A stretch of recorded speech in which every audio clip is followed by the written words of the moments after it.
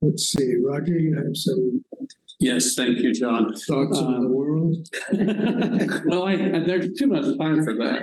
I won't do that. But good evening, everyone. We want to remind people on the Zoom meeting that this meeting is being recorded and broadcast on the city's YouTube channel, cable channel 25. Please remember to mute yourself during the meeting when you are not speaking. The chat function for this public meeting is disabled. All chats will go directly to us. And unless you are participating during the meeting, please turn your video on. It allows for the active meeting participants to be seen on screen. You will still be able to hear the meeting. When you're participating, please turn your video on. If you have any trouble, you can send a chat. The city reserves the right to mute people or turn individual videos off to minimize distractions during the meeting. All right. Okay, thank you. First item on the agenda is review of the minutes and approval. Any issues with the minutes? A motion to approve? I'll make a motion to approve minutes. Okay. Second. Second. I have 2 sets of minutes. No, there's only one. Okay. All in favor, just say aye. Aye. We're all here, right? Nobody's. For Andrea's on there, yeah. Oh, okay. All right, good. Okay, so public comments. No public comment. We'll move on to the agenda. We have a new advisory board member, Betty Booth. Welcome, Betty. Thank you. Will you tell us a little bit about yourself, and then we'll go around the room. Super. Yeah, born and raised in Lawrence, daughter of Arden, sister of Hank, and I ran away from home and worked internationally in marketing and communication for about 40 years. And worked in about 30 countries and lived in 7. Lived in Santa Fe for 18 years and was on the Parks and Open Spaces Advisory Commission there. Oh, Was the chair for 8 years.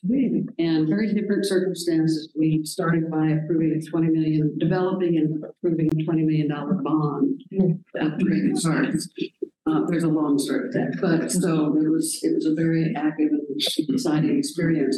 And I was just back in Santa Fe last week, and it was fun to go back and see the parks and how they were doing. So very happy to be in service. welcome. Thank you. Welcome back to Lawrence. Yeah. Okay, let's go around the room. Name, rank, serial number. Okay. So, Betty John Nalbandian, Right. and former faculty member, specialization in local government, 8 years on city council, including a couple of years as mayor. Right. Okay. Yeah. All right. And we did some work together back with Celebration of Cultures back then. That's fun. I'm Marilyn Hull, board member. I've been a member of this group for 5-ish years. And who are you? Say a little something. I am a retired nonprofit management person, worked for the community foundation, and then have my own nonprofit consulting practice. Now I'm mainly a grandmother and phone number. Well, Hi, Val Renault, and I am also retired. Been on this group about the same, I think, 2 terms as of Marilyn, and I'm retired. My last job, I was doing communications for a disability research group at KU. So I especially bring access, as an issue, but there are a lot of other people here who are good at raising that issue too. So, and I've had, children who've taken classes, and I take classes, and I love Parks and Rec. I don't golf, but we all have something that we do. that's true. Amber? Hi, I'm Amber Nickel, and I've been on this board for almost 3 years, or 3-ish years. And I own Koshwash, which is a dog grooming place with my sister, and I've been at the Lead Center in the Performing Arts KU campus Performing Arts building for about 2 years. Sam? I have a 15-year-old that cares about basketball. I'm Sam Thomas. I was also born and raised in Lawrence, Kansas. I think I've been on the board for like 6 months, something like that. I don't know, I got my master's at KU. I'm part of the Lawrence Skaters Association, so help do stuff with the skate parks. Oh, cool. Yeah. Okay. No. Oh, do you want to know? Well, we met with her on Friday. We did an introduction and we'll be giving her a tour later All on right, as well. so you're- I'm John Wazik. I've been on the committee 6 years. I've got 2 months to go. I'm a retired educator of 33 years, principal, coach, AD, etc. I now work for the NCAA. Thank you, Jared. And then Andrea. Oh, I'm sorry. Andrea, I was trying to count. Hi, Andrea Chavez. I did a partial term, so I filled in a gap for someone that had left, and I work for Peasley Tech. I'm their executive director of grants and administration. I'm very active within Parks and Rec, doing a lot of different things: volleyball, kickball, dodgeball, all kinds of stuff, and I golf. So, but I was born in Baldwin, and I've lived in Lawrence since about 2000, so quite some time. And welcome. Thank you. And then Jackie Becker is the person that's not here. Yeah. Okay, let's move on. Let's see, Steve Noack from Watkins, and I see Stan's here as well, so. I get to set up here. All right. No, he's gonna take my seat. So just great. Okay.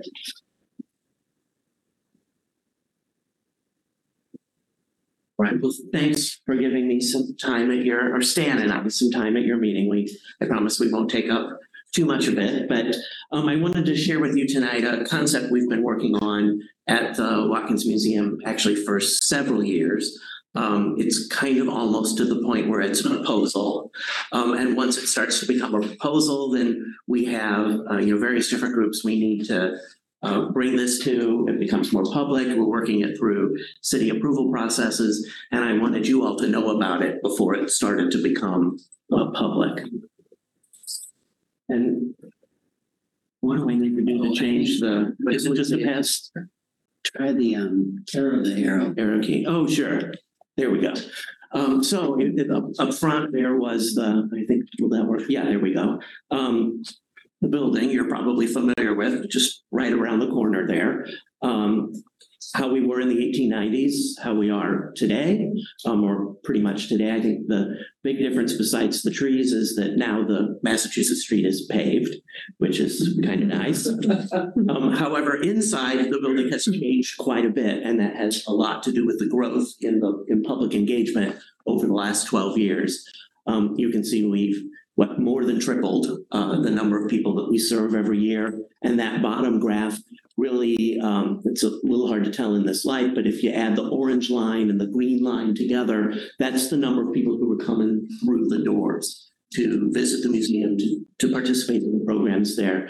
In 2020, you see we took a big hit, but we're starting to build that back up, and we hope to be able to get back on that upward trajectory. But what we've realized is that we're really taking our historic building to the maximum when it comes to the kind of expectations there are in the community for museum amenities. People, when they enter a museum, they expect to find a lobby where they can hang up their coat and meet their friends, and maybe there's a restroom. There's also certainly growing in the community, certain standards or expectations about accessibility. And that's something that our building really wasn't meant to achieve. As you can tell from our stairs, we have an elevator, but you must tackle that flight of steps before you can get to the elevator. It doesn't provide the kind of accessibility at the main entrance. We do have an accessible entrance off 11th Street, although it is not quite meeting standards. And we do have a fully accessible restroom, but it's on the second floor. So, things just didn't work out quite right for us, but we do have that. So we're starting on that process, but we've really come up against what we can do inside the historic building that we have. And really the solution for that is to find a way to expand the museum and bring it more in line with the kinds of things that people expect when they visit public buildings in Lawrence. And we have the Art Center and the Dole Center and the Jayhawk Visitor Center, the library. Peers of ours in terms of the way we serve the community, certainly not peers of ours in terms of what we can offer through our facility. To address that, we've been thinking about how to expand the museum, and the logical way to expand the museum in a way that addresses the issues with the Watkins building itself is with something that is contiguous to the building. And this is where we've been working with Stan to see if there's something that we can create that will create a way of working around the issues in the building.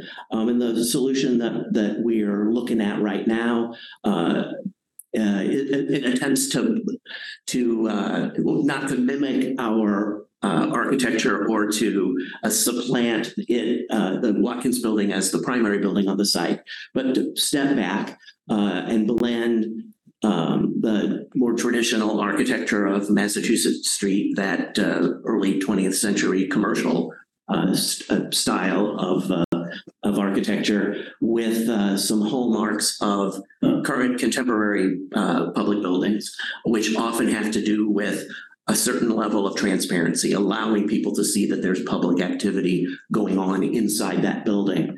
And that's what that glass entry pavilion does on that. It would change the main entrance to the Watkins Museum, utilizing the existing ramp into the Friendship Garden. It would be passage through the Friendship Garden that would create the entry experience for the Watkins Museum. Right inside that lobby would be elevator access that would allow you through a connector to reach all of the floors of the Watkins building, restrooms, a public gathering space. All of that would be available immediately inside the door. And the other thing about connecting to the building by moving north is that there's a historic connection between the Watkins building and that green space.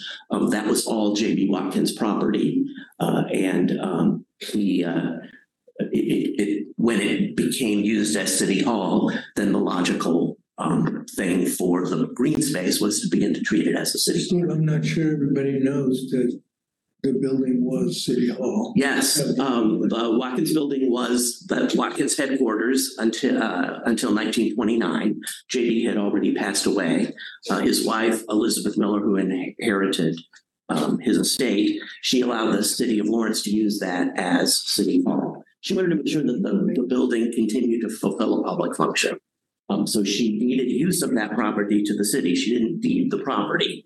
And then when City Hall moved on in the early 1970s, then the ownership of the building and what would happen to it came into question. And various different lawyers and preservation groups and the Douglas County Historical Society worked together to transfer deed from Elizabeth Miller Watkins' estate to the Historical Society. So we're the owners of that building and the lot that it sits on, and the 3 feet of the lot next door that it jumps over onto. And the city retained the ownership of the other 2 lots that formed that green space, but it was always a lawn with trees and plantings in it. And in our little plan here, it shows the original opening into the garden of that little flight of steps being reopened. So there's a relationship with that space. This shows Massachusetts Street there at the bottom, how the 2 buildings relate, and also how it relates to the Friendship Garden. What we're proposing is to use the parking strip that is behind the garden, where museum employees park, and then extending towards Massachusetts Street and using about 1/3 of the Friendship Garden as it exists right now. The there to the side where it says Japanese Friendship Garden, the little speckled area, that's the building that houses the Latchkey Deli. So it gives a sense of the garden still along Massachusetts Street, or the existing Watkin building coming forward, and the annex building with an entry from the park sort of steps back from the park, which is it'll show in some of the other renderings. In terms of what that space would be used for, the first floor is lobby space, which, if you know the Watkins Museum, that's about the size of the community room, the long section of the community room. So it's a pretty considerable space where school groups can gather, or we can launch walking tours. The auditorium is really a flat floored event space. We could set it up for about 120 people, but it also would work for different museum activities or rental activities or community activities. And right now the Sister Cities program is doing their welcoming events when they bring a student delegation in, or their farewell events when they send them off and the students meet their host families. They've been doing that for the last couple of years at the Watkins Museum, and this would be a space that would be much more conducive to the larger groups that tend to come for that. Up on the second floor, the majority of that space would be a changing exhibit gallery. And some support space for our exhibit function that just can't be accommodated in the current Watkins building. Really, the only workspace we have is the former boiler room, which is lacking quite a bit. Then up on the third floor, we have some office areas, a conference room that would be used by museums and museum groups, but we have a number of groups like Sister Cities, like the Lawrence Preservation Alliance, that meet in our building on a regular basis. And that would be a room that they would be able to use for their meetings. And then the gallery up there, in partnership with Sister Cities, we envision that as a place to display some of the exchange gift collection that's right now on the fourth floor of City Hall. It would be in a facility that's more publicly accessible that way, and kind of appropriate to that as a meeting place for the Sister Cities program. This gives a little bit of a better sense of how that building occupies that space. And the way it steps back away from Massachusetts Street as it gets higher. It's a little hard to tell from the perspective, but the height of the building aligns with the gutter line of the Watkins Museum. There's a view of that lobby space, which right now is a big, long, open corridor. I've been talking with Kim Ansbach at Explore Lawrence, the idea of using what would be a museum information desk really as a visitor center for Lawrence. It places it at kind of an entry point to downtown right here at the southern end, and would probably make good use of the space, encourage more people into the Friendship Garden and also into the museum itself. And then there's a little view of the back of the building, which would come up to the edge of the alley. Again, designed to keep the architecture of the Watkins building in mind, but not to mimic it. I think in terms of moving the project forward, it does have some things to recommend it. The master plan for downtown talks about entry points, and this would create a noticeably public building at the southern entry point. The problem with the Watkins building right now is, while it is a public building, sure doesn't look like one. It doesn't give much of a clue as to what kinds of activities take place in there, and it doesn't do a very good job of welcoming people in. Actually, that's kind of the opposite of what it was intended to do.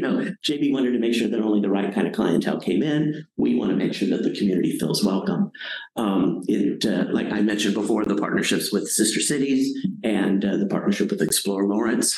I'm hoping we can also use it as a way of forging a stronger partnership with the city, utilizing that lobby space as a visitor center, and helping to create something in downtown that will advance the principles of the strategic plan.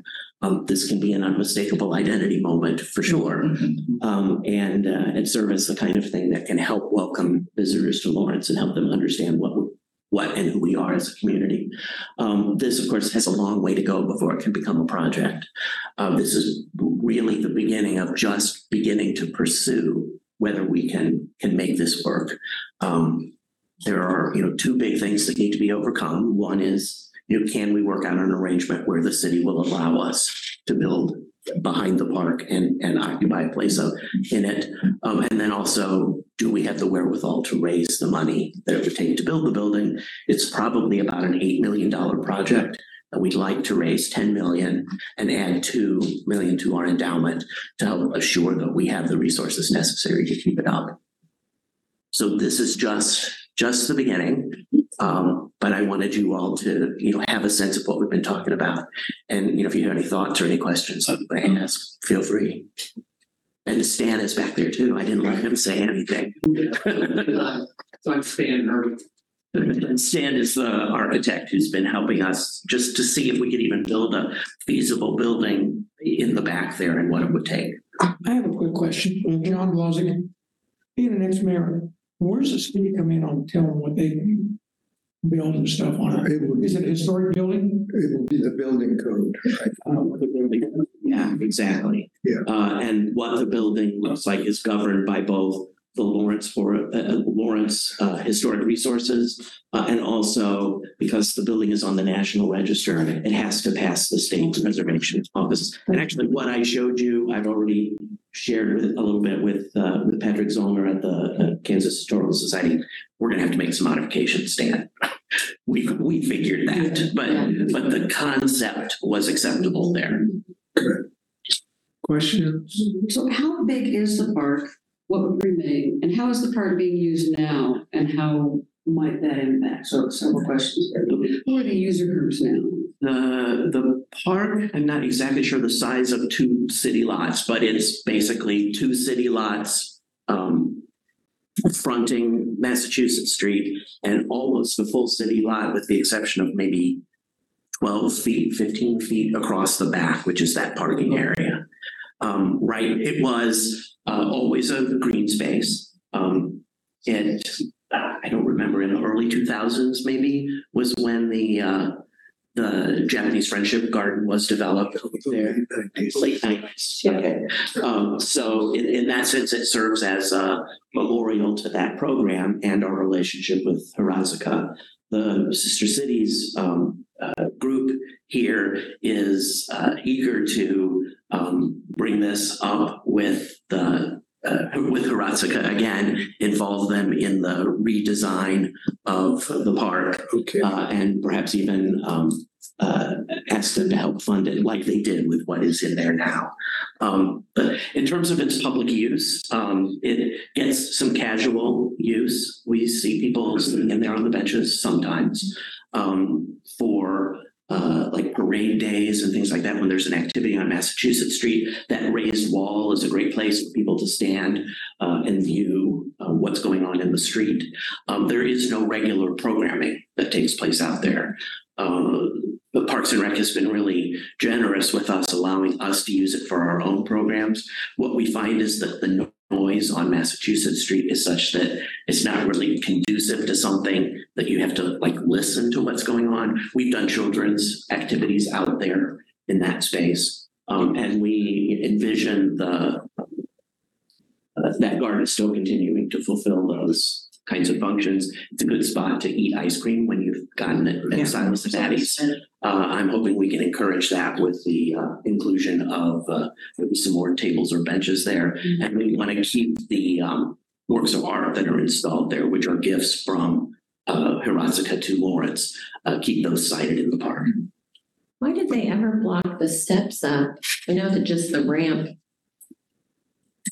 I think it was I don't know. to be able to secure the space at night. There's a gate. There is a gate that crosses that ramp. I guess it saved them from having to set up another gate. It would be locked at one access point. Right now, they've used that as a place to put the signifier for the garden. There's a medallion on that, and that would just get transferred to whatever we use to identify that as the entrance to the Watkins Museum. We would stop using the main entrance of the Watkins Museum and encourage visitors to go up into the park and enter that way.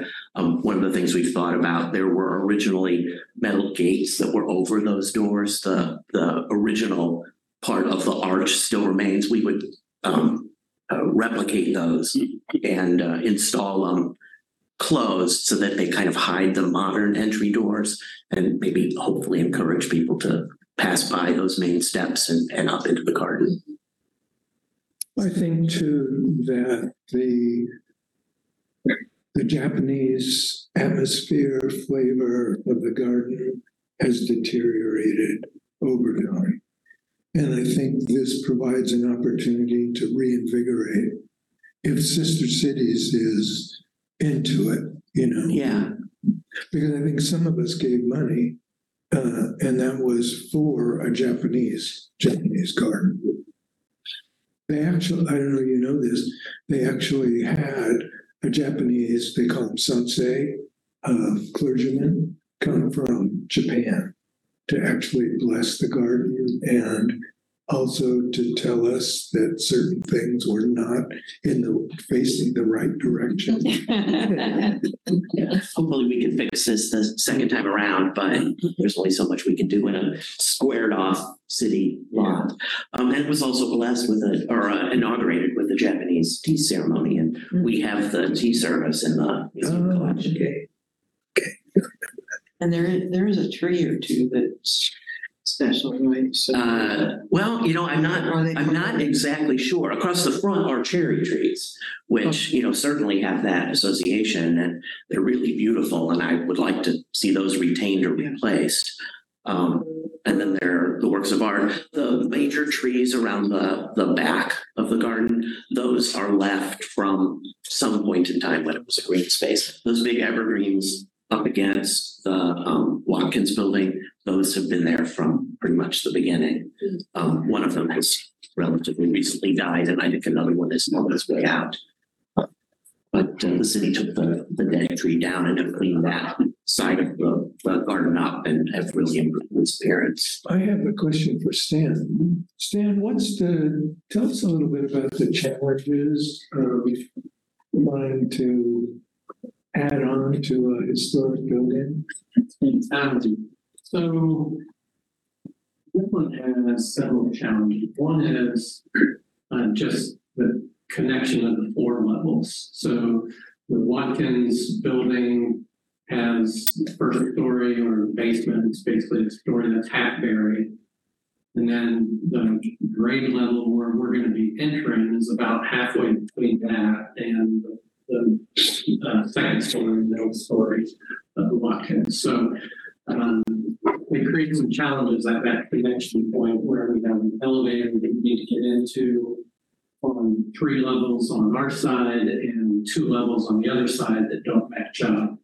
And then also thinking about the interior circulation. If you're not using the elevator, then being able to take those stairs up or down half a flight where we're coming into the building, there's some particular locations that are better than others for connecting to the building.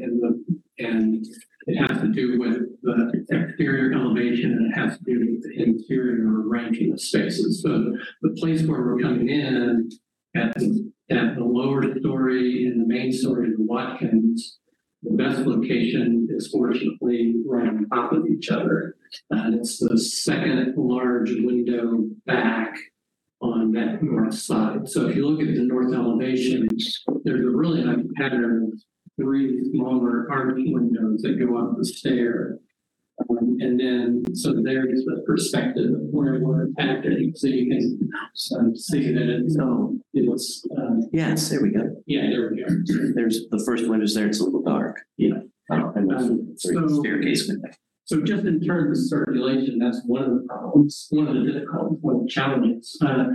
Another issue with a historic listed building is that we need to be compatible. It's definitely not advised to try to replicate or duplicate something that's in place.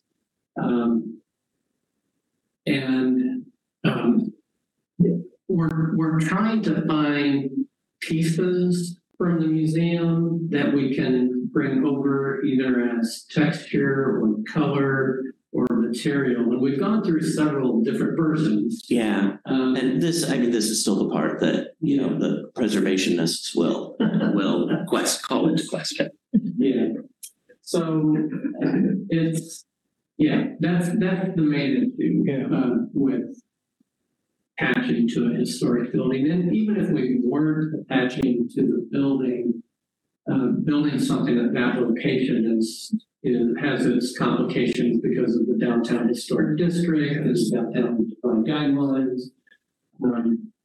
So I think in terms of the scale of the building, I think in coming up to the height of the low to the gutter line, right, that's really the maximum that we could go height-wise before it would start to feel like it's getting too big. And I think if it was that size and pulled all the way out to the sidewalk, I think at that point it would probably seem a little too big also. So what we're trying to do on the front is it gives a little bit more sense of being there on the street. Yeah, we're trying to avoid a single tall plane on the front. So we're kind of stepping it back. The second story comes out a little farther, the third story steps back a little bit. And that has more to do with kind of the visual effect of how much space it's taking up. And so as it steps back, it doesn't feel like it's encroaching as much onto the. You said you said the Historic Resources Commission and board and so on and so forth. I'd be more concerned with the average citizen seeing this as the only contemporary looking building on Massachusetts Street. Well, no, there's the office tower at 9th and Mass. That's a disaster. Well, it is. Create something better than that, but it's not the only contemporary building. So you're going to have to convince. I know that. Yeah. One of the challenges is if you go to the other end of Massachusetts Street and you get to the buildings across the street from the freeway. Mm-hmm. And those look like they are intended for somewhere in the Northeast. Yeah. And I think if you ask 50 people on Massachusetts Street opinions of buildings, you would probably get a pretty even split about what people like and don't like. So, I mean, the challenge is, I guess in my mind, we're going to create a building that meets the standards and guidelines of the National Park Service and trying to deal with additions to historic buildings. Yeah. Well, we may end up becoming advocates because of the park and the renovation of the park. Yeah. And I'm wondering, how do the parks people look at this? One of the things I do want to add in that budget that I shared, that takes into consideration the expense of changing the park. That's not on top of that. Just before because I want to get that. Basically, that's a construction site. We're talking about taking the park down and putting it back. And putting it back in. Okay. Yeah. So we're clear that really we're making a new park. Okay. Yes. Okay, so here's my caveats. As the Director of Parks and Recreation, my duty is to protect green space, and as the outcome champion of unmistakable identity, and this community partner is one of our important community partners. It goes to our outcome area of unmistakable identity. groups and nonprofits, businesses approach the city all the time with proposals or concepts.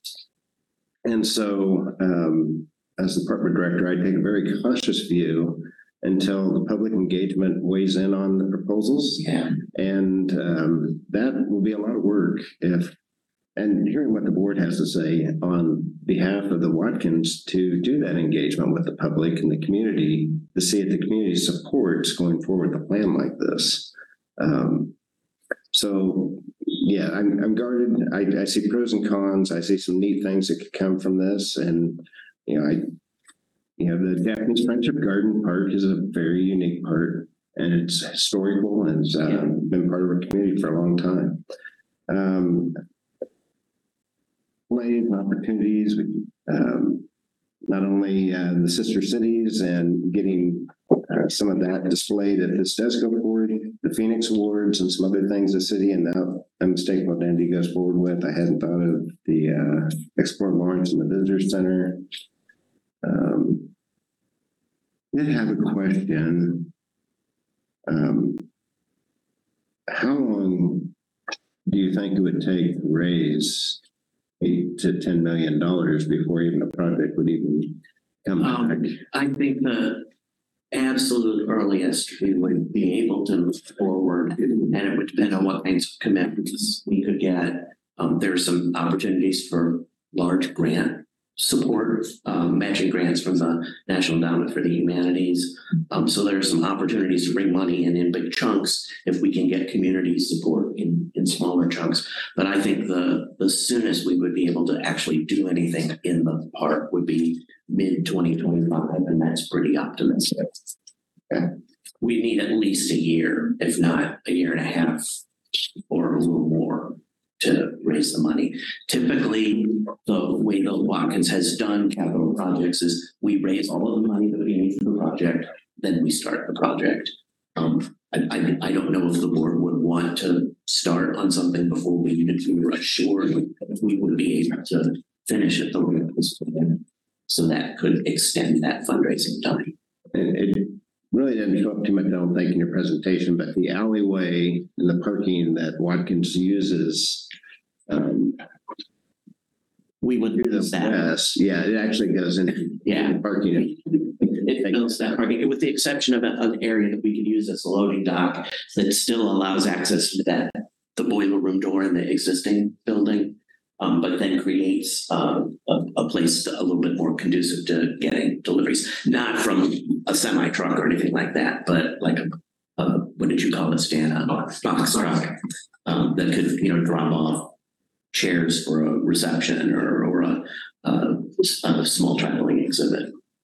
And then, is there viewing space on top of any of those roof surfaces, or no public access? Well, I take that back.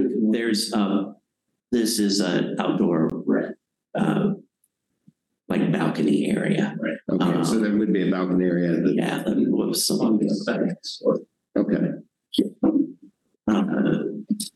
Rooftop. Yes, third floor. Right. And with that, I know the Parks Director would probably have some comments, and Porter and Lindsay, so I'll step back and let them. I do have a couple of comments. Mark Hecker, Assistant Director of Parks and Recreation. So this would be deviating from what we've ever done. So we'd be taking a public park and basically saying we don't need it anymore. We're going to donate it here or sell it here for another use. Now, so that hasn't happened since I've been here. It doesn't mean it can't happen, but that's a city commission level decision, and for the public good. They're looking at downtown parking as some of those development spots. So I can kind of see the yin and yang of that, and that it's kind of the same thing, but we really have never done where we're getting rid of a green space. And so, the proposal you're putting together, I totally can see it there. However, you don't own the property. Exactly. Like developing your neighbor's property. Right. So, right.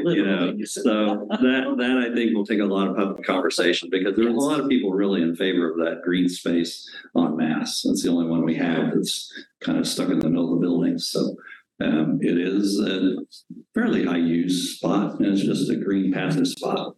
So, it has a few challenges also, but I rarely see anybody in there. it's often used. And yeah, especially on event days, there's game days, and there's parades, the ice cream is a huge thing. So, but anyway, it would be a fairly decent public conversation, I think, on giving away a park.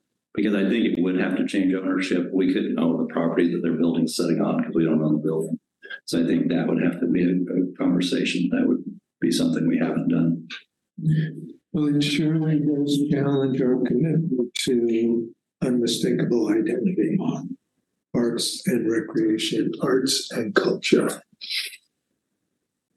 Steve, how ready is your board to lead a fundraising drive of the kind that you imagine? What's the capacity within your board and current staff?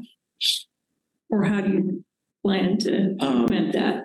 The board has expressed a commitment. We're meeting, I think, in next week to really start to seriously look at what that would take.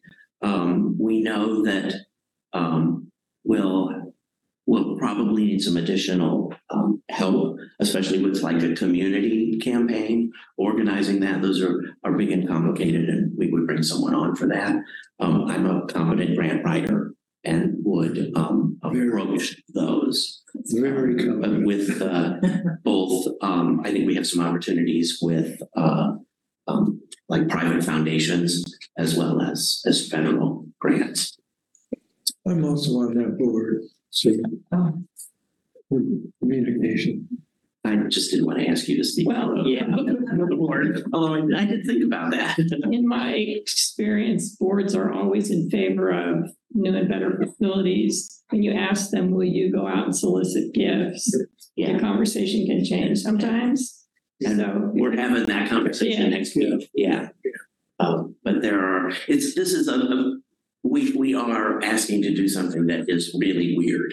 Change a park into a different kind of public space. And we've been kind of, it's kind of a chicken and egg sort of thing. I hate to go out and like interest major donors in a potential project that might not be able to be built. Yeah. But I also didn't want to come to the city with a proposal that, hey, let's build this great thing, not knowing if we could even raise the money to do it. Because that's the other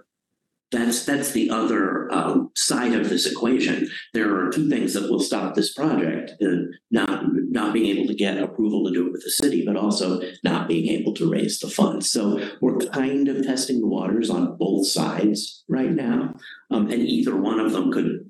I think this continues the metaphor, swamp our rowboat. We'll have to see, but we're crossing that bridge with the board next week. And I talked with Julie Mulvihill at Humanities Kansas a little bit about this project, just to see if she thought this is the kind of thing that would qualify for one of those significant matching grants. And she was enthusiastic about it being able to qualify for that, and also enthusiastic about the fact that there aren't a lot of National Endowment for the Humanities projects in Kansas. So they like to fund things that spread that stuff out around the country. I think our board will be asked at some point to, take a stand, pro or con. Yeah, and I just wanted you all to have as much information as you need to be able to, think about what's in the best interests. Well, like I said, from your point of view, real test of our commitment to the unmistakable identity. Strategic. And I appreciate you bringing it forward, the concept, just to get it public, because things can't grow in a vacuum. And Right. you really need that engagement. Right. And it's going to have to become more public, really, to be able to move it forward. And I would expect this isn't the kind of thing you want to read about in the journal world. You would like to know about it before it hits the journal world. Good. Okay, well, thank you very much. Thank you. I appreciate you spending some time with us. Thank you. Thanks. But have a good evening. Sorry. Okay, our next item is the discussion of the cemetery tour. What who's gonna do what? Well, I figured that the board had any reflections on what they saw for the other people that weren't there and those types of things. My impression, one of the things that I was impressed with is the incredible maintenance for and just looking at all those trees. And I'm thinking about the trees in my own yard and the branches, and they die, this and that, trying to maintain that in the cemetery. Especially given the desire to meet, high cemetery standards. So Val Renaud was board member. I don't know how they could mow. I don't know how they could mow it on a riding mower because there's so many small plots that are in the ground, and because it's not a unit. I didn't know that there were the two styles of cemeteries, and I'm used to the one that's laid out in a row. So yeah, it seems like you'd have to be out there with a little push lawn mower for a lot of hours to really respect the monuments. I think it was really a positive that Mitch was there too. Good. That was, I think, really. Anyone else? Beautiful cemetery, and I'm so impressed with the volunteer work that's done as well as staff work, and we're lucky to have that. I learned something new every time I go out. We had a new speaker, and just seeing from a year ago some of the stones that have been cleaned and straightened, and that was just really cool.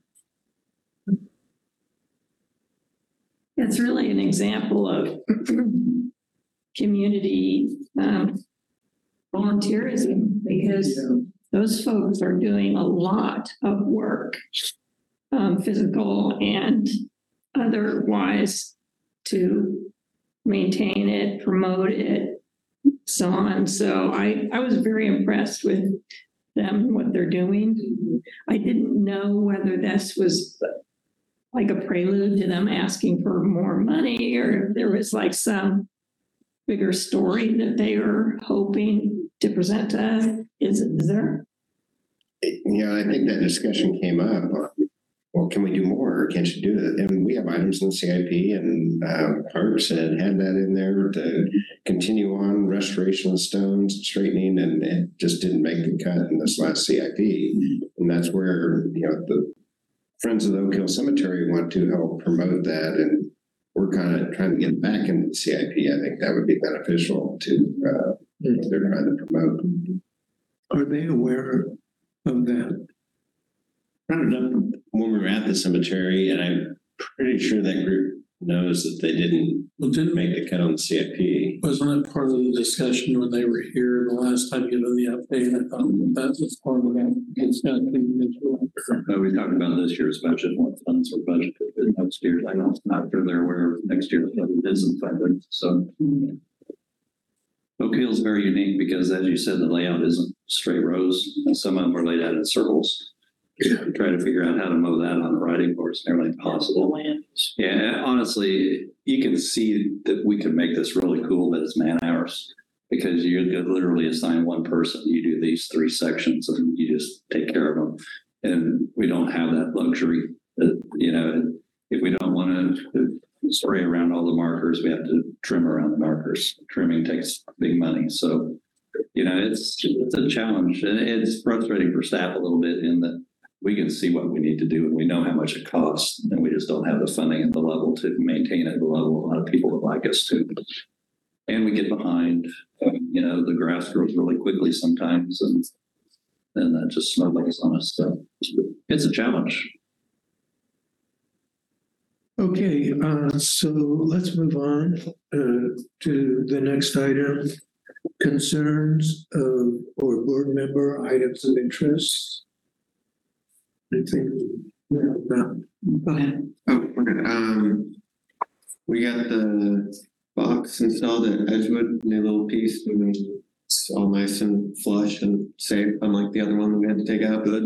And we had it epoxied down, so it won't be, moved around in spots. So Everybody seemed to like it. It's cool. Saw the water fountain also. Is that done? I saw that I was there yesterday and I got the concrete all done, but I didn't know if there was a timeline for when there Should be close to them. Cool. Yeah, and they talked to me last week and they said they're getting close to getting it installed. So Yeah, it's a good software too. So, good. I had a taxpayer ask me about the footbridge at K10 in Iowa? Is it, I know, didn't we talk about it last time? And I lost some of the details. Is that actually just a footbridge or is it for bikes or she heard about it somewhere? Yeah. So that'll be extension of the Lawrence Loop that we'll go over that, Iowa. And that'll be built with the KDOT project. So, which is kind of cool because there's two separate projects. But KDOT was partially funding the bridge. So the conversation is, how do we get that trail crossing so we aren't crossing Iowa Street? Either we go under or go over. And as they looked at it, they felt like the under was going to collect too much water. So they designed this nice overstructure that is going to be pretty much a gateway. Will it be pretty gradual then? For Yeah. the, Okay. Very gradual. That's what she was thinking about. She said, Yeah. okay. There's guidelines on the slopes that are considered ADA standards, so. Oh, really? For people who are rolling and Yeah, I mean, whenever you do a pedestrian bridge, it's got to be a very gradual thing if you want wheelchair users and Oh, other right, people right. who have mobility devices to use it. So I'm hoping that It is. So yeah, we have to hit a 1 to 20 slope to be a continuous slope. So I can try to send you a rendering of it, which is fairly recent, where they've just put out some renderings that go with the bridges that'll go there over. Okay. over the I'd like highway. to see that. But I have a couple items for future agendas that I'd like to see. One is an update on unhoused people in our parks. It's obviously becoming a huge public hub and issue. And I feel like it's been a while since we've heard from you guys about what's going on. Is it changing? Is it growing? Is it staying the same? What are some of the problems and stuff like that? I'd love to hear about that. The other thing, and I don't know if we can get this kind of presentation, but Derek, I'm interested in the process for replacing youth. And when does that get started and what's that process look like? Yeah, if we have the role. Yes. Yes. To your first point, October 17th City Commission meeting should be an update on the house, which also covers parks, library and other city property. And so that will be an overreaching. I think you'll get a lot of what you're looking for in that one at the City Commission meeting. What was that date? October 17th. Yeah. Should be Tuesday, yeah. Okay. So If you guys get any directives coming out of that, we're interested kind of at the department level of what you're being asked to do or asked not to do. Okay. And whether you guys have opinions about what should happen next. Okay. And then update on my replacement. I know that the bid's gone out and they're also looking for another finance director. So I think that is moving forward, but I'll try to get you an update for the next, hopefully by November 13th. I think that's our next meeting. I can provide more guidance on where we are. Yeah, I'd be interested if they're using a search firm or if there's a search committee and what that whole process. There was a question that one of the board members had, and I got it from Brandon, and he said that they're going through a procurement process to hire a recruiting firm that will lead the recruitment for us. And then he also anticipated the same firm will be leading the finance director search. So they started it. And then when the finance director left, they basically paused while they could do the review of the folks that we had. And then they sent out RFPs for them and they got back to them. And so it's taken a little bit more time, but it should be in the process here in the next, I would say, week. or so that I think they've got them secured potentially now. They should anyway, because that's what they had told us. I'm assuming that we're gonna be involved, but that's. Yeah, we'll have to get with Brandon and see, and we'll have a report for next meeting. Just to follow up, does that mean, searches take a long time? There will be an interim director or? I have no idea. Someone. That would be my assumption. If Yeah. They don't have somebody replace, so yeah. John Blonsky, so you gotta help me on, because you announced your retirement in July, Yes. and that's 6 months, and they wait till you're gone before they start looking? Is that what Well, they started the process. They've got to put out an RFP. I wasn't they asked some of our department to help with what should go into the RFP for a search firm. I think some of the people here may have been involved with that as they reviewed prospects. And they put it out, and then they get the bids back. And that's about the time that Jeremy, the finance director, left Wilmouth. And it's like, well, can we get 2 for 1? So, yeah. It's been time. I agree with you, John. I like things done a little bit faster. Well, I just think, I'm off. In fairness to these people that still have committees and these people that are employed, I'm thinking you got 6 months to look. Yeah, and I don't know where they are. I'll provide an update, but I would think they'd be close. So what do I know? No. Okay, let's move on to the cultural arts. I'm the culprit that has all this print material in front of you, but please take some big news. The Phoenix Awards are happening this Sunday at 4:00 at Theater Lawrence, celebrating 6 different arts recipients for their great work in the arts world in Lawrence. And I'm very pleased because this is the first time we've done it since the pandemic. So it's great to get this back up and running, which is wonderful. So please help yourself and hope you can join us for that. I've seen lots of material, so the marketing on that has been spot on. Good to hear. Thank you. That's good to hear. The other thing is, just for your awareness, the Community Arts Grant Program is a grant program through the Cultural Arts Commission. That is open right now, so people can apply. As of now, we have a new grant program this year is a mini grant program. We know through research that a lot of young artists who are up and coming often need to buy some sort of piece of equipment, let it, table saw or something along those lines. That's more than just $100.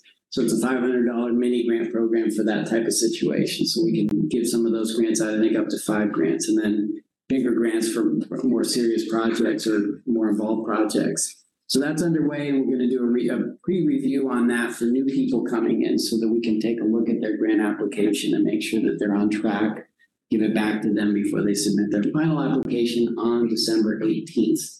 And that's all on the city's website, so you can have that information there. And I'm going to trickle in, you're also seeing here that we have 2 different brochure pieces of information. One is about the open house that's coming up on October, let me get the date right.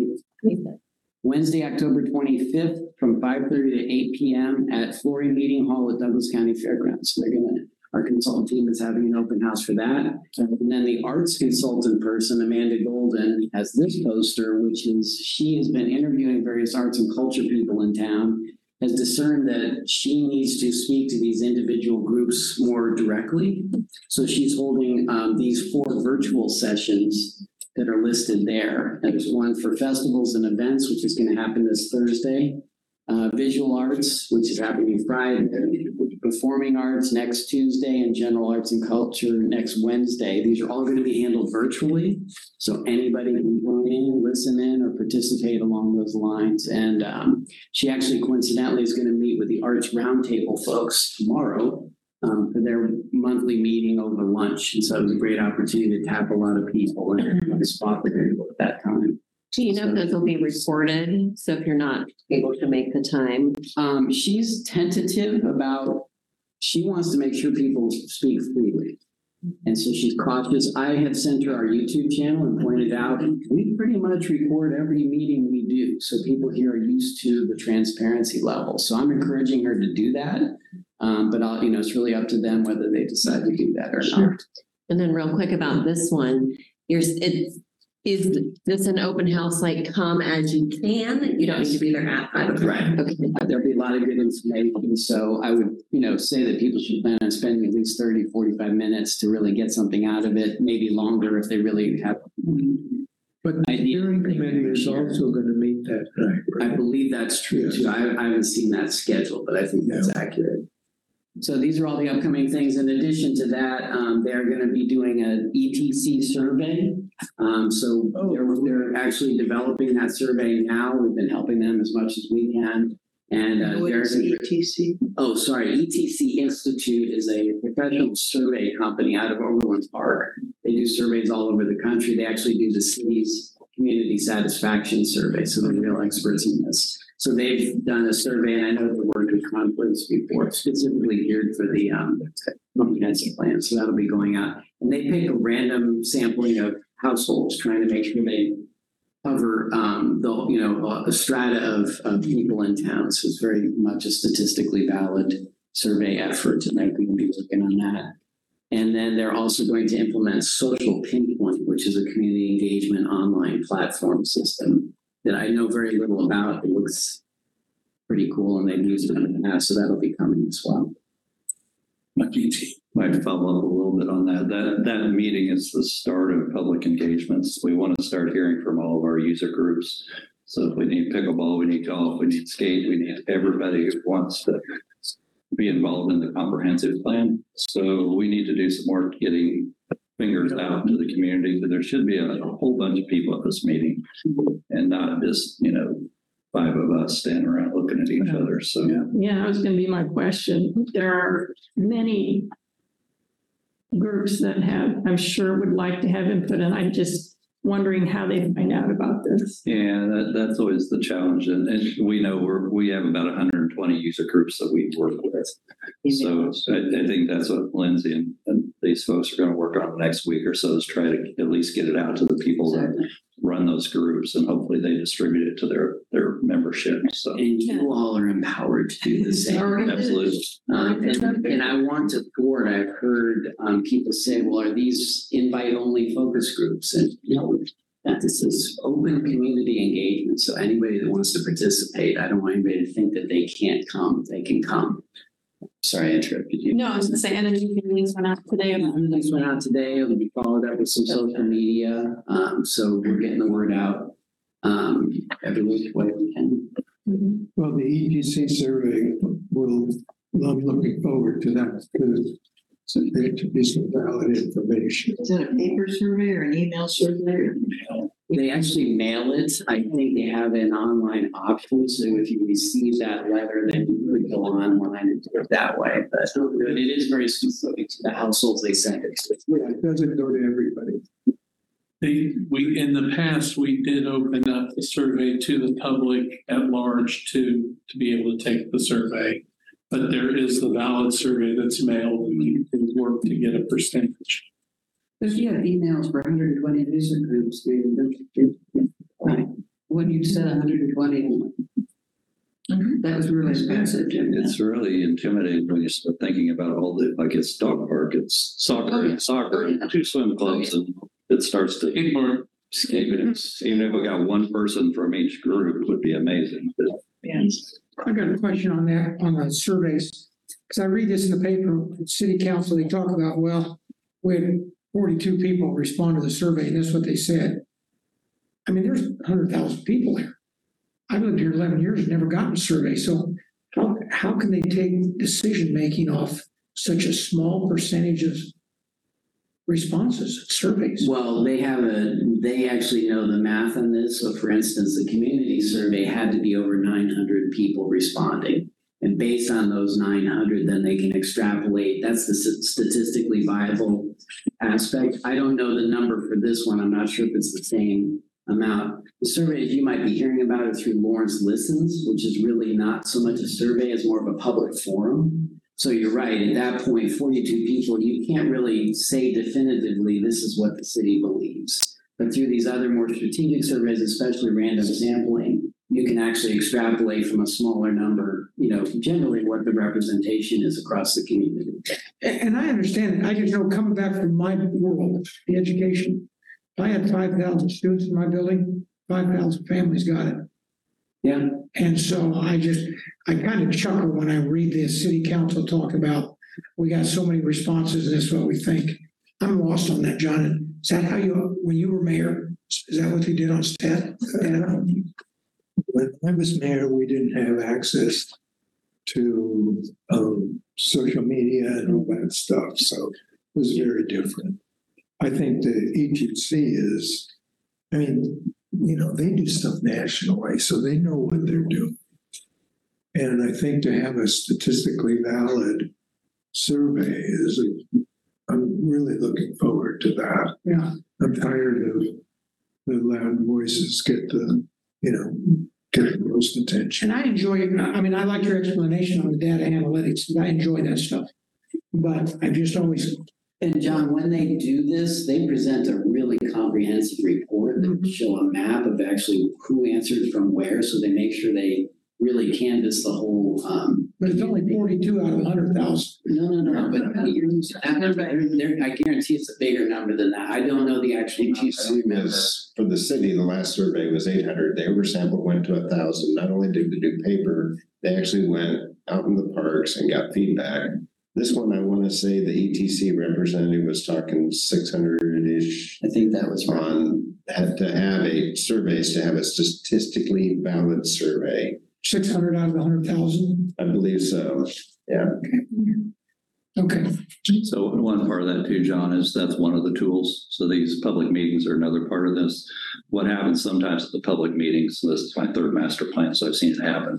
You can get a single user group basically flooding those meetings. Yeah. So all there is pickleball. Yeah. Not saying that would happen, but so you get what you're hearing in the meetings plus what the survey is saying. So then they mesh that together on recommendations. So it's not a bad process, but you got to have all of it to work. If you just did the survey and didn't go out and talk with people, you'd get a pretty skewed look too. And going back to the last public or the comprehensive plan we did, we opened up that survey to the public, and we had like 13,000 people do it online. But I could go back out there to another computer and do it myself. So that's why it's not a valid survey. But we did get a lot of feedback as well, and I think they were going to do that again this time, I believe. Roger, I have a little different question here. I'm thinking about the unmistakable identity thing. It's with the skate park, the investments that are going into the skate park. Do we have an arts component of that? No, because we did not receive CIP funding for the public art resolution. Oh, man. We do have Nick Ward is on the Lawrence Skaters Association. We got a grant for like a mural. It was like a small amount of money. I can't remember how much, maybe like 1,000 or something like that. But we've been working on trying to get a kind of community project together at Edgewood to maybe cover up some of the graffiti that isn't so good and make a mural there to at least kind of integrate that. Yeah. I think the thing is with the skate park, even though having art and skateboarding is pretty hand in hand, but I think the users would rather have a better facility within art on top of it later. But I think that's definitely something we could do, especially with a lot of the skateboarders being artists. And I think we had a Van Gogh bench out there for a while. Oh, cool. Okay. John, I have two more things. Roger happily reminded me. The Autumn Handcraft Harvest Festival is happening on Sunday, October 15th from 9 to 4 in South Park. So that'll be happening. Busy Sunday this week. And in addition, the transient guest tax grant program, which is for events, is going to open on October 18th. So that's coming up as well. We'll be getting information to you all on that too, but we're going to encourage people, especially if you haven't applied, to look at that. Now I'm done. Thank you. Okay, thank you. Recreation update, Lindsay. Yeah, Lindsay Hart, Assistant Director. A lot going on in the recreation world. So as you can see in the report from the Rec Division, we have a lot of programs, events, a lot of things going on. So it's a really fun time of year. I did want to add to the report just a quick update on revenue, which is always something we're monitoring and keeping an eye on. But compared to this time last year, we're up over $1 million. We're about 1.1 million higher than we were in September a year ago. So that's really encouraging. I feel really good about hitting our updated revenue goal for 23. I think we'll have no problem hitting that. So programs are going great. Registration numbers are looking up. Roger tracks that for us, and we feel really good about our program participation right now. So it's a really fun time. Is that like, is those numbers, are they like close to pre-COVID stuff, or is it exceeding it yet, or? In terms of enrollments, yes, we are at 2019. Nice. So that's even, yeah. And actually, the way it's looking this year could rival one of our top years ever. We've kind of taken a dip with the fall, but we've kind of reshuffled the way we've done enrollment this time. So I can't really, it's kind of apples and oranges that I'm looking at. But I will say that 2016 and 2015, the 2 years that we've had very, very big enrollments, we're right neck and neck with them for the year. So I'm looking at either the top three time since I've been here for enrollment for the year. And that's been 21 years. So And I've been here, I was here with you in 2019, those high numbers. And I don't know if you can answer this, and I don't want you to get in trouble, but with the budget getting better like that, our numbers are getting up there. With the price increase at the golf course, because I asked them the other day their numbers, and they feel there's gonna be over 50,000 people at that golf course in a year. Is that, Mark, your golfer, is that right? Is it that high? They're having a very good year. Yeah, I knew that. They're hitting a lot of revenue numbers that we haven't seen before, so that's great. I don't know the count on our number of players, but 50,000. yeah, it's. And then we raised prices, which we needed to. I just think that has to be huge on your budget. That means every other person in Lawrence is playing golf. You can play golf because your name is on that. You were on the city council. He built the course. He did. Name's on the plaque. Your name was on it. you start on the. Val, we need to get you out there. You can make it if you want. Okay. Thank you. Parks update. Let me hit a few of our big projects. Mark Hecker, Assistant Director. So the splash pads will be going down this week. So the temperatures, high temperatures in the 60s. So we aren't seeing much use. So we're going to take both of those down. And that'll allow us to finish the construction on Lyons and then do a revamp on the Burroughs Creek when we have a pipe that was leaking under the thing. So we were waiting for shutdown. So that's coming up. Broken Arrow Shelter is done. We had events in there this last weekend, so that was cool. So that's going to be a lot of fun. We still have next phases to go. Did you get any feedback? Didn't hear any feedback, but I think going into the fall, people are really going to love that glass surround. Yeah. You know, especially this October where it could be 40 degrees or it could be 80 degrees. So we'll be working on heating and air conditioning systems as we go into next year. So we'll make it a true year-round. The other thing that'll happen over there is the restroom's going to get replaced, and it'll probably happen November, December this year. So that'll be a good upgrade. I went to Pete. I'm just curious. Do people use the horseshoe? Yeah, there's a user group, very specific user group that use that all the time. Now, general public, I would say not a lot. Yeah, and it's kind of goes up and down in popularity. I went to South Middle School. Yeah, that's neat. So the YSC lights, so the upgrades from what we had to LED lights, those are all complete. So the 2 big soccer fields, the 4-plex is all now LED, and 2 of the 4 on the south end are LED. So there's 2 fields that aren't, but we ran out of money. So we'll come back and catch those next time. But that's going to be a huge upgrade. If you look at the spill light on those, if you go out there now, you can't even tell they're on if you're driving by. Or before, you could see it, coming over the bridge at Iowa Street. So it's an amazing upgrade. Hopefully the guy up on the hill was complaining all the time. So it was shining in his window. Yeah. That went on for years. Yeah. Was his name Isaac? No.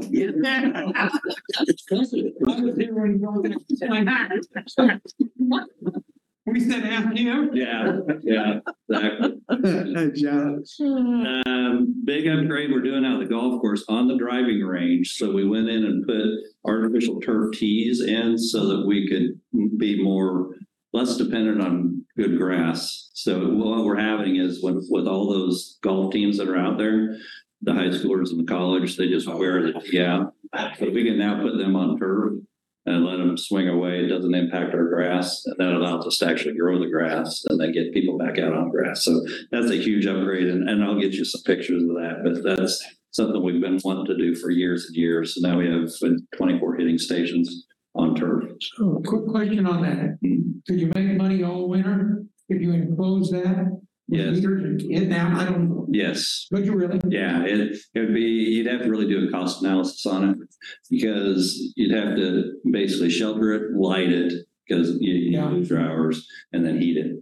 So, I don't know if you can make enough money to make it profitable or not. You need to just be in your heater, somebody's going to come steal it. Yeah. Raise it up 3 But there are serious factors out there with that intramural golf team. Oh, yeah. They dig up some grass. So anyway, that's a big improvement. Another improvement at Eagle Bend, we're replacing the irrigation pump station, which is a project we've been working on for about 3 years. So the one that's there now is original to the golf course when it was built. So it's going to be basically taken completely out, a whole new system put in its place. So once we start on this, we're at a point of no return where we'll have no water until we get done with the new system. November 1st, we're taking the whole one down. So we have about 3 months of reconstruction. So hopefully we hit it right with the weather and we don't go into it too dry. But that's a big project that no one will care about because it basically waters grass. But it's pretty important on the level of sophistication on that system is pretty amazing because you can literally get on your iPad and turn on water all over the golf course. So that's fun. Holiday lights, October 16th, we start hanging holiday lights. Okay. That's like next week. Right. Like, oh, yeah.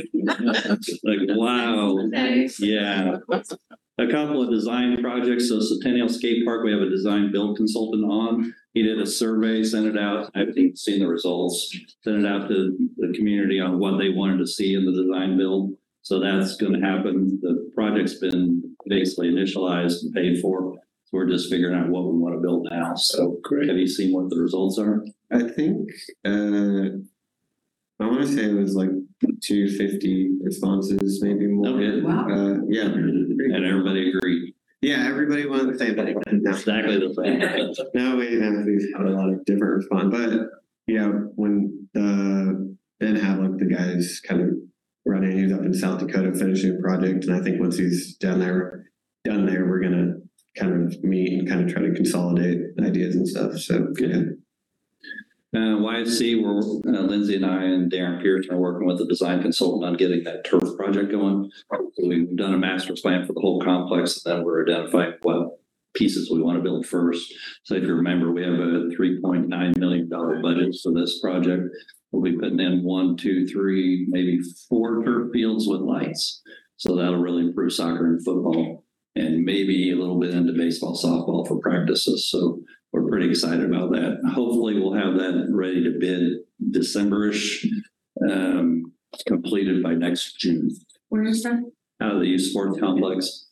So the trouble on this one is we have to hit between seasons. So we're going to maybe wipe out the spring season for soccer on those 6 fields.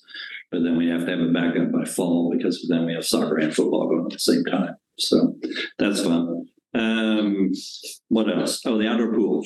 So we've been meeting with the design consultant. We're going to get an RFP out for the design of the outdoor pool. So in our budget, we have a $5.6 million over 3 years to basically renovate the outdoor pool.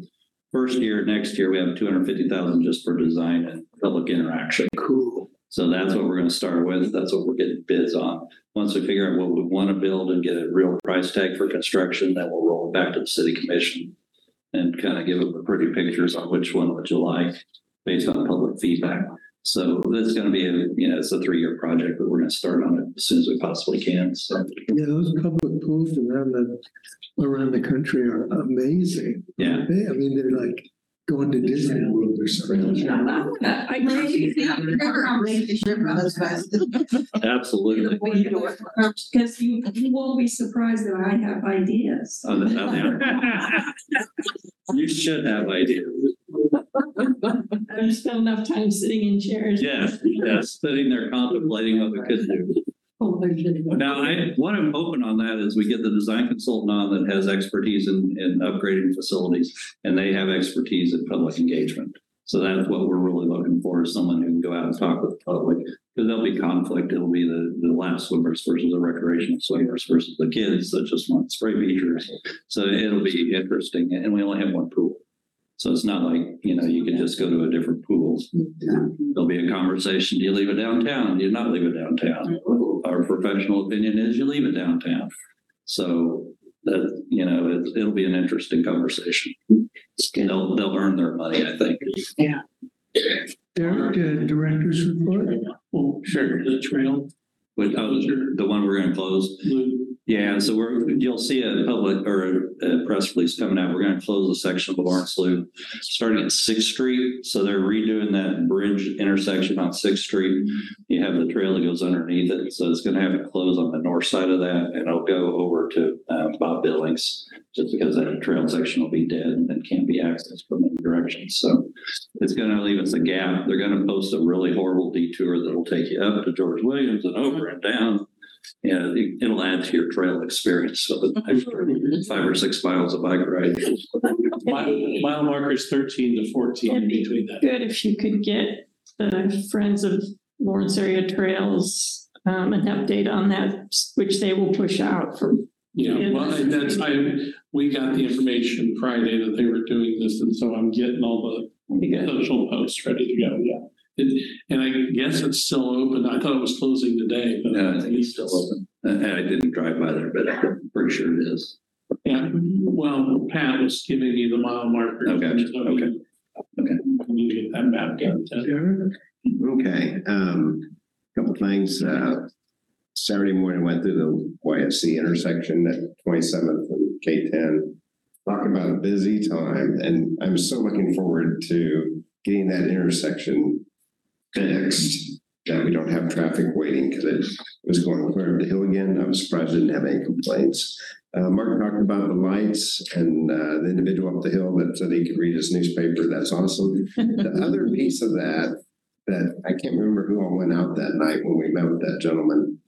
You listen to the ball carts; those old lights were humming like nobody's business. So it's got the quiet. It's actually peaceful out there, I think, from what I'm hearing. So I think that's phenomenal. We've been trying to improve our vendor experience and for the patrons out there at YSC.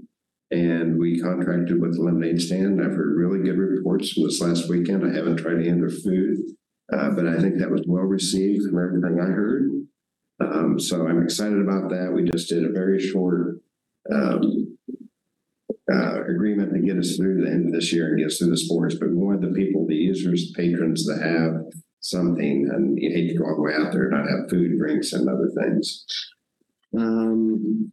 Revenant Up Car Show was in the park, and I just wanted to bring up that car show raised funds for Ballard Community Center. They raised $50,000 last weekend. Wow. That is just phenomenal. For their 14th or 15th year of doing it, that they were able to do that. This last weekend also was actually the previous weekend. Robbie Steinhardt Foundation. Robbie, the foundation donated a violin and a case and a display to the city and also to the Lawrence High School Alumni Association. We've been talking with our community partners, and I think Explore Lawrence and the Visitor Center might be one of the first places we display that, so the community can become acquainted that one of the original members of the band Kansas was a Lawrence resident. So He was my grade school boyfriend. Can you prove that? Okay. They're not around, they're still around. Yeah. That's some history. Let me say one range. and then Sister Cities had a delegation from 18 and overall delegation. They received the proclamation from St. Lawrence, and that was pretty cool too. Really sweet. And then November 4th is the Veterans Day Parade. They moved it off of the 12th because of the football game at 10 a.m. The Halloween paint in downtown. That's another neat thing that Parks and Recreation supports. That's coming up, I think, this 18th. So it's coming up soon. So if you're looking for kids to be painting the windows of businesses downtown. You have to avoid football weekends. Yeah. Trying to slip these things in. So, and that's all I've got. I think staff did a great job of covering just about everything else. So thank you. Well, and I asked Lindsay about PBS came and did some filming. Yeah, I can just jump on that real quick, but the Nature Center is doing some really fun things. Besides a bunch of facility upgrades they're working on right now. Over the next month or so, you'll have to go visit. But PBS is airing a segment. It's called My World 2, I think is this particular segment. We don't have the air date yet. It's going to be in November or December. But they came out and they shot, I think they were there for about 8 hours. They were a full day. So Dara and Rachel did a great job doing some demonstrations and showing the animals and talking with them. And I think out of all that filming, it's going to be about a 4 or 5 minute segment, but it was really a neat experience. They did a great job. We're really excited to see that. So hopefully I'll have a date. We'll get notified when it's going to air and I can share that maybe at our next meeting. Wow, 8. Okay. That's great stuff. Yeah. Anything else we ought to be talking about? Just a quick comment. I'm very glad you guys did a design build. We made the mistake of doing a design with one company to build with another. Yeah, And that's rough. very, no. So well done. Next meeting. Yes, well done. Last meeting. Just who's last there? Because he won't be here this. Okay. Okay, so our next meeting is November what? 13th. And your last meeting? That will be my last meeting. Yes. Party? Yeah, we're doing party. We made a party. We're gonna have to do that. The good news is from my perspective, maybe bad news, but I'm staying in Lawrence, don't plan on going anywhere. So. Okay. We have a motion to adjourn. I move we adjourn. Second. One of us down here needs to do that. The north end. Take a break. And seconded. Since you were in the meeting. All in favor? Aye. Opposed? Okay. Andrew's in favor. Now, Very good. Meeting goes. Bye, everybody. Yeah.